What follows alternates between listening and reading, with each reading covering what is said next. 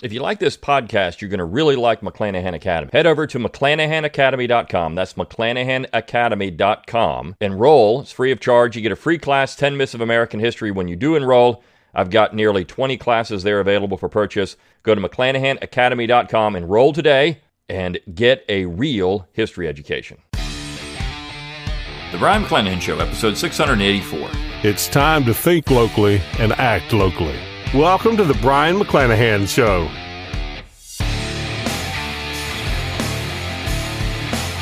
Welcome back to the Brian McClanahan Show. Glad to be back on the program. Very glad to be here. Don't forget to follow me on Twitter, like my Facebook page, and subscribe to my YouTube page where you can watch this podcast. Find all those social media accounts on my webpage, brianmcclanahan.com. That's B-R-I-O-N, McClanahan.com. While you're there, give me that email address. I'll give you a free ebook, Forgotten Founders, free audiobook of the same title, read by yours truly. Support the show by going to McClanahanacademy.com. You've already heard about that, but purchase 1 or 20 classes there. You keep this podcast free of charge.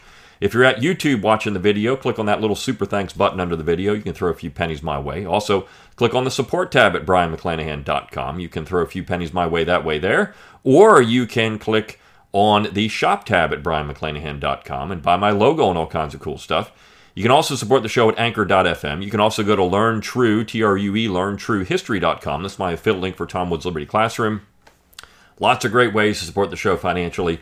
But as always, rate, review, and subscribe to the podcast. Let people know you're thinking locally and acting locally. Share it around on social media. Send me those show requests. I do want to hear or read what you want to hear. And this is, I think, an interesting topic to finish up the week here. And I'm going to read a piece that appeared in Chronicles magazine. If you don't get Chronicles, you should. I'll be focusing on Claremont next week in a piece at the New York Times. I wanted to cover that. It might take me 2 days to get through some of the stuff in that piece, so I didn't want to finish up the week with that, but I wanted to kick off next week. We're going to do that. But just to give you a contrast, if you want to read a real conservative publication, go out and get Chronicles. Now, the Claremont Institute, of course, has got a lot of traction right now, and they're publishing, I think, 2 or 3 web-based magazines now. I mean, they're doing a lot of stuff, and of course, they're getting a lot of interest from the left. But Chronicles has always been there, and Chronicles has always been the real conservative magazine in America since Tom Fleming was editing the magazine for a couple of decades. I mean, it really has been the quintessential conservative magazine. And of course, it's not going to be in lockstep with the Claremont Institute because it doesn't see Abraham Lincoln as being a saint or an American demigod. It's not a West Coast Straussian Japha'ite publication. Some of the people that, of course, write for Chronicles are at least accepted by the Claremont people in some ways. And not everything Claremont says is wrong. It's just their intellectual. If you're going to base your position from Abraham Lincoln, you're already doomed to fail. And I'll talk about that next week again. But I want to talk about this piece in Chronicles by Bill Watkins. Bill Watkins is a great legal scholar, without question. He is someone you should read. He is very good on the 14th Amendment, very good on originalism, and he's at the Independent Institute, I believe, now, and he's just a really good guy and, of course, a great scholar. And he published this piece in Chronicles on August 1st. And so I want to read it. I want to go through it because, I mean, great minds think alike. This is some of the exact same things I've said about the recent Dobbs decision and Clarence Thomas's concurring opinion. That's the most important part of the Dobbs decision, not the Dobbs decision itself, which everyone's going to focus on. Because the Dobbs decision, even in my mind, except for Thomas's concurring opinion, was argued incorrectly. The entire position should have been Thomas's concurring position or concurring opinion, not what Alito wrote. So, and Watkins essentially agrees, right? I mean, this is what his point is. That the Dobbs decision is argued like a bunch of lawyers, a bunch of justices who have their pet projects, but Thomas would have bulldozed the entire thing, which would have been hilarious, right? And it would have been hilarious. It would have been earth-shaking, earth-shattering decision if Thomas had actually written the majority, because it would have upended everything. He would have opened the door to just about anything you want when it comes to undoing the leftist agenda in America.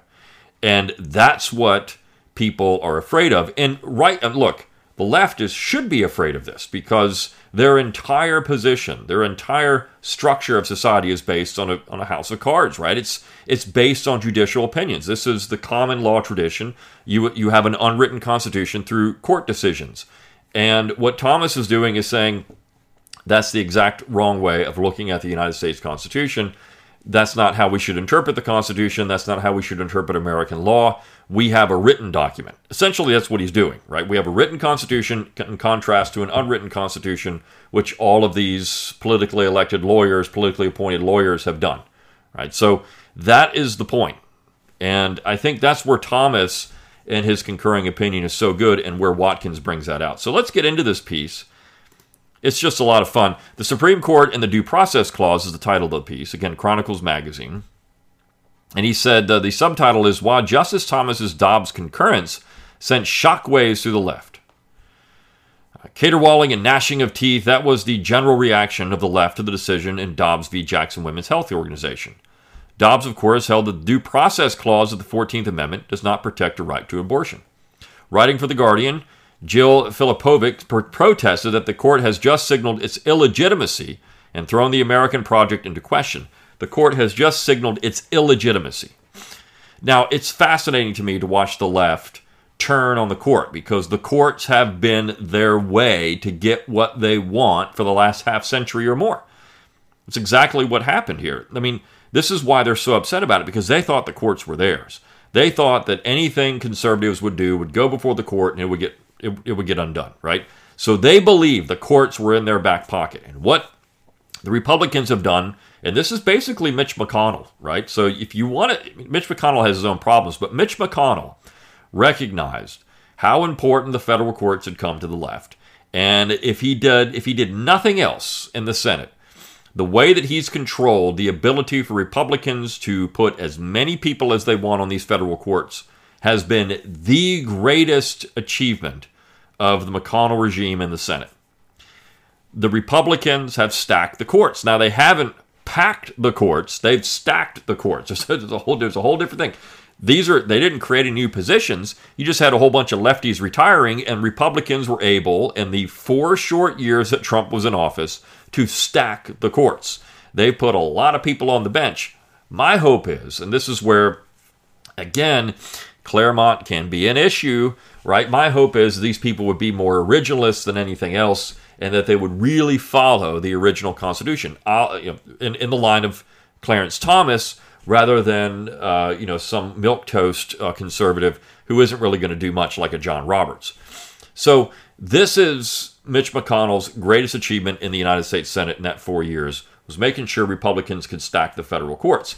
Now, it doesn't mean Democrats aren't going to get appointments. They are, and they have been. But the Republicans have done a fantastic job to do this, and it's driving the left bonkers because, again, this was supposed to be their thing. Their last bulwark against a conservative takeover of the general government is the bureaucracy and the deep state. That's their plaything, too. I've talked about this. That's their sandbox. If they lose that, and this was the whole idea of Trump making all these people Schedule F. This is bring back the spoil system. I talked about it. If they do that, if they lose that, they're done.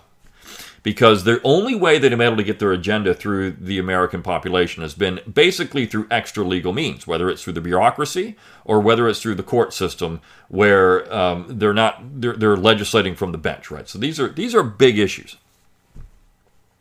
Jamie Harrison, chair of the Democratic National Committee, tweeted a call to arms, quote, "So with everything we got and all that we are, each of us must end this tyranny on our rights."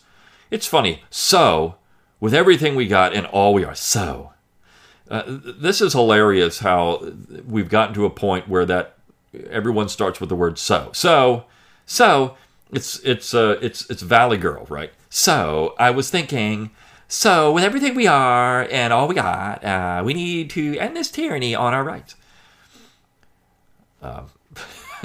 It's hilarious. But this is how people speak nowadays.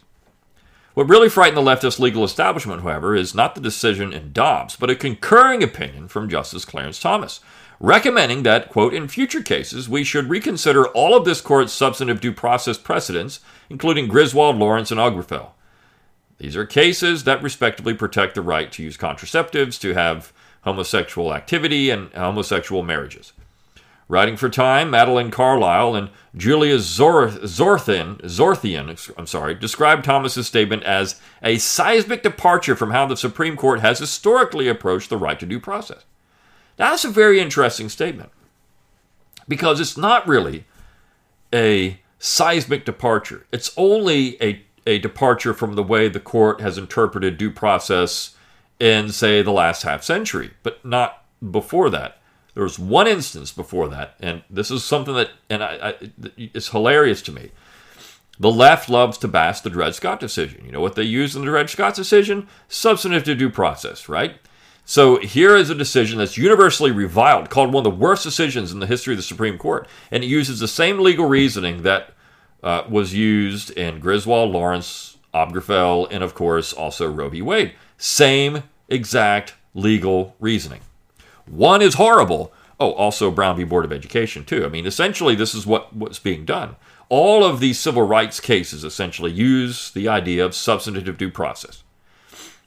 And this was pointed out with Thomas as well. I mean, the idea of that states can't regulate marriage in any way, or states can regulate marriage. I mean, that comes down to a substantive due process issue.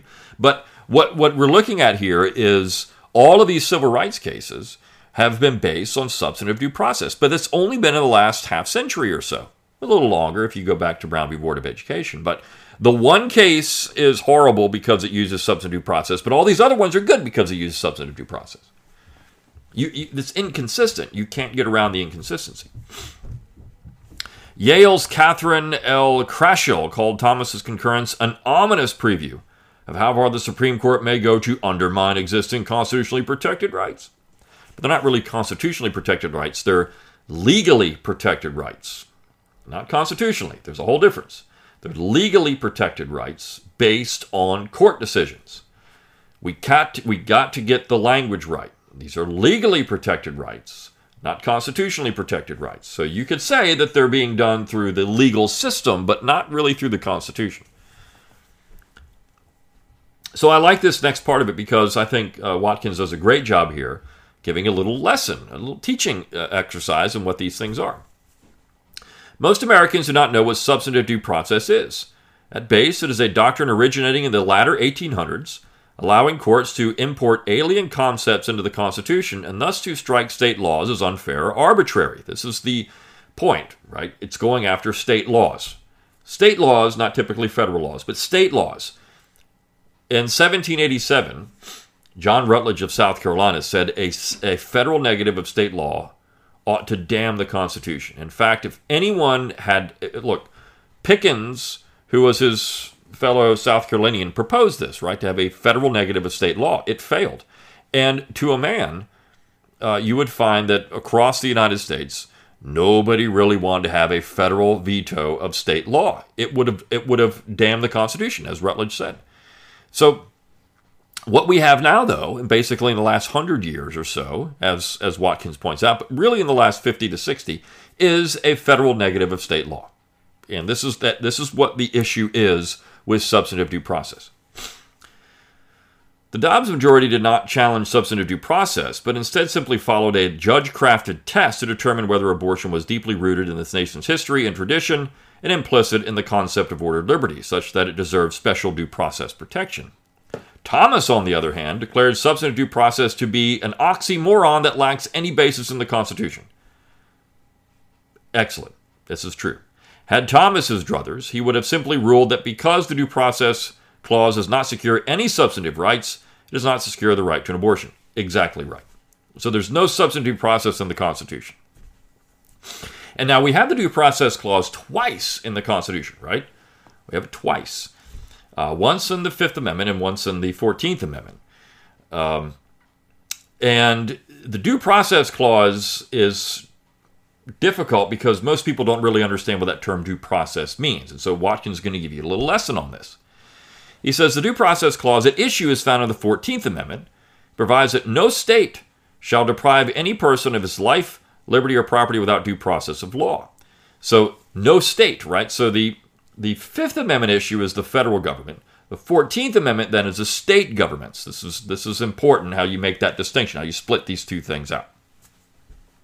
The idea of due process dates back to Chapter 39 of the Magna Carta, which avers, no freeman shall be taken, imprisoned, dispossessed, outlawed, banished, or in any way destroyed, nor will we proceed against or prosecute him except by the lawful judgment of his peers or by the law of the land. By the end of the 14th century, Englishmen viewed due process of law and law of the land as interchangeable phrases. By around the 15th century, due process meant that before the government could punish a person for some act or omission, use of the courts and established procedures under pre-existing laws was necessary. Alexander Hamilton was clear about the scope of due process when writing in the late 1780s. Quote, "The words due process have a precise technical import and are only applicable to the process and proceedings of courts of justice. They can never be referred to an act of the legislature." End quote. So in other words, this is a technical procedure. You have to be brought before the courts before you can be denied your life, liberty, or property. Right? That's it. You have to have the due process of the law. Proceedings of the courts of justice. You have to have due process of law, of the law of the land, right? And so that's what it meant here. Not that we can't infringe on your rights before, but we can't say that we can take your property. They can. The state can take your property as long as you follow the proper procedures before a court. Now, substantive process would say that this is something entirely different. Rights exist before you would go to a court. So this is where you have the issue of, say, Dred Scott, where the court ruled in that particular case, which was a Fifth Amendment issue at the time, that the general government could not deny the slave owners the ability to take their slaves into territory because it violated the Due Process Clause, right? It violated the ability of slave owners to bring their property somewhere without the proper procedures. I mean, you can say that, there's no proper procedures. They're being denied their property without the proper procedures of the law. This is where substantive due process comes into play. In some, due process refers primarily to judicial steps and procedures when a citizen is charged by government with some wrong. You have to be charged with a wrong before you can be denied your property. Right? As power gravitated to the national government after the war between the states, the federal courts assumed a more aggressive role in American society. The Supreme Court latched onto the idea of substantive due process when reviewing state laws enacted to protect workers from the unpleasant side effects of the Industrial Revolution. Corporate lawyers attempting to free their clients from state restrictions argue that laws circumscribing business operations deprive corporations of due process because the laws were arbitrary. The classic judicial statement accepting substantive due process is Lochner v. New York. Lochner dealt with a New York statute prohibiting bankers from working more than 60 hours per week and or 10 hours per day. The state argued that the statute was a simple exercise of the police power that reserved power to pass general legislation for the health, safety, and welfare of the people. So the state of New York said that we can prohibit or we can set up these working hours, right? No more than 60 hours per week and 10 hours a day. The High Court, however, held that the statute deprived bankers of liberty without due process of law inasmuch as the right to freely contract was a fundamental right protected by the 14th Amendment. The Supreme Court said, in response, that you can't do this. In essence, it invalidated the state law that was protecting workers because it violated corporations' right to due process, because it was arbitrary. You see, so it's knocking down a state law that would protect workers. This was not really a national issue. This was a state issue. Regulating workers is a state issue, not a federal issue, right? But in this case, the Supreme Court says, this state law is unconstitutional because it's arbitrary. It's setting an arbitrary amount, 60 hours, 10 hours a day. Using substantive due process, the court continued to carefully scrutinize economic legislation in the 1930s. The court got out of the business of protecting liberty of contract when the aggressive review of New Deal legislation prompted Franklin Delano Roosevelt to concoct a court-packing plan. Thereafter, the court retreated from substantive due process and economic legislation, but it held on to the magic wand for individual liberties litigation. For example, in Griswold v. Connecticut, the court struck down an ancient state statute that prohibited access to contraceptives. Although different justices located a right to privacy in various parts of the Constitution, shadow zones from the Bill of Rights, the Ninth Amendment, and the Due Process Clause, the court ultimately agreed that certain unenumerated rights are so fundamental that they cannot be transgressed by government.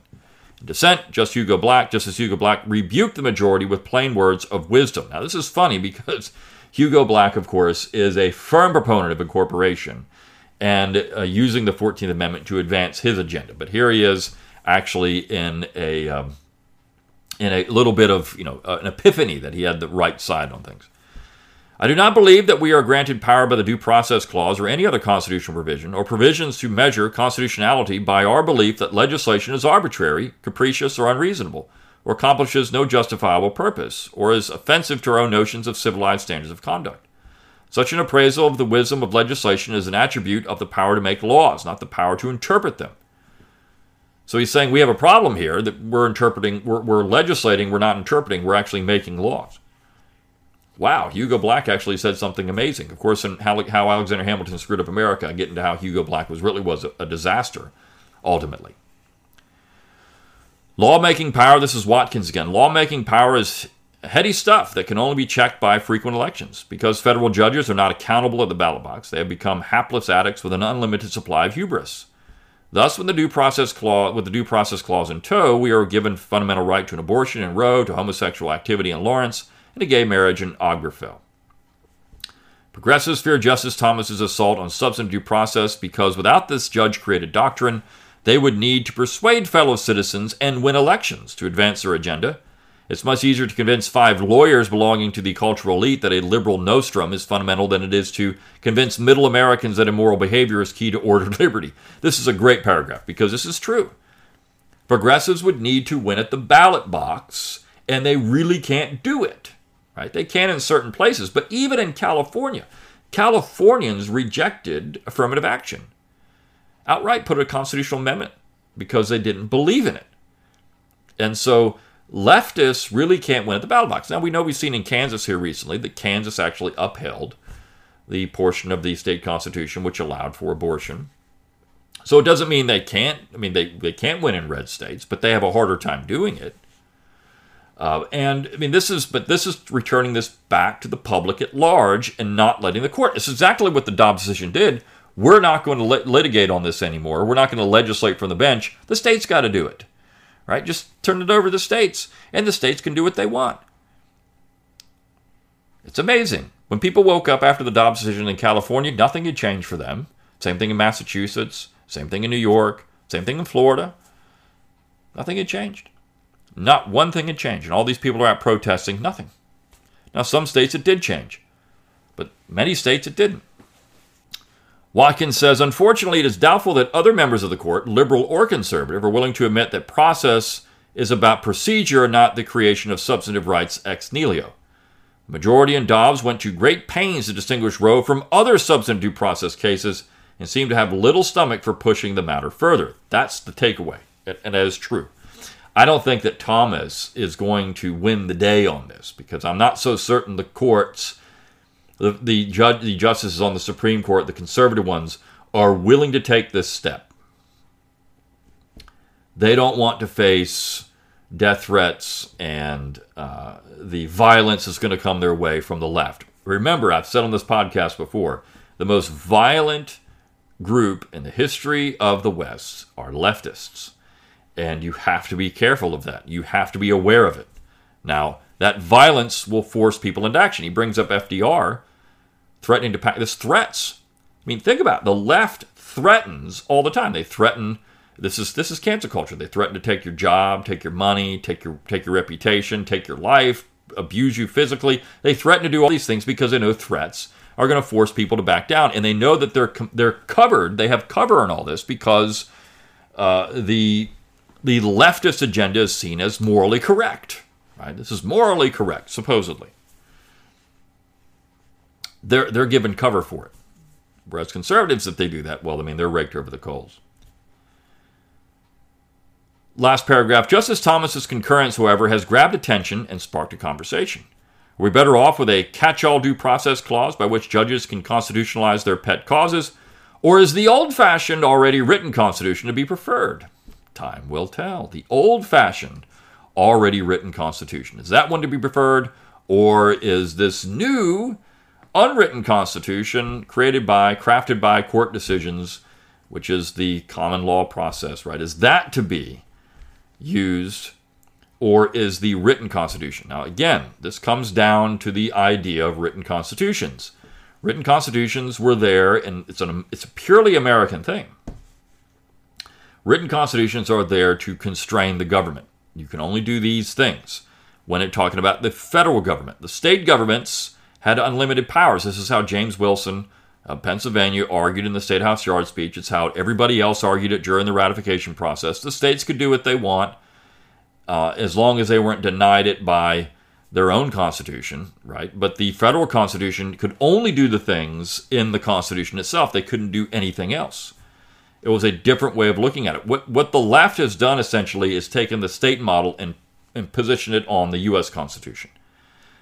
Now, that comes out of this implied power doctrine, but really gained steam in the 1860s, as Watkins points out, after the Civil War, after the war between the states. That's when it really gained steam. The War for Southern Independence is the proper term for it. And it did so because of the radical Republicans, who, by the way, Abraham Lincoln wasn't a radical, but Abraham Lincoln sure did speak like them at times, particularly when it came to the Constitution. And this is the guy, and I'll talk about this next week, setting it up. This is the guy that the Claremonters want to say is the person we should follow when it comes to understanding the general government. This is the sad part about their entire position. If they just would drop that nonsense and just say, look, Lincoln is not the guy. We just need to get rid of Lincoln. Lincoln is the guy for the other side. Maybe we could go from there. But this is the point. They won't do it because of Jaffa. And Jaffa was so incorrect about this. It's just laughable. Anyways, hope you enjoyed this week at the Brian McClanahan Show. I'll see you next week. See you then.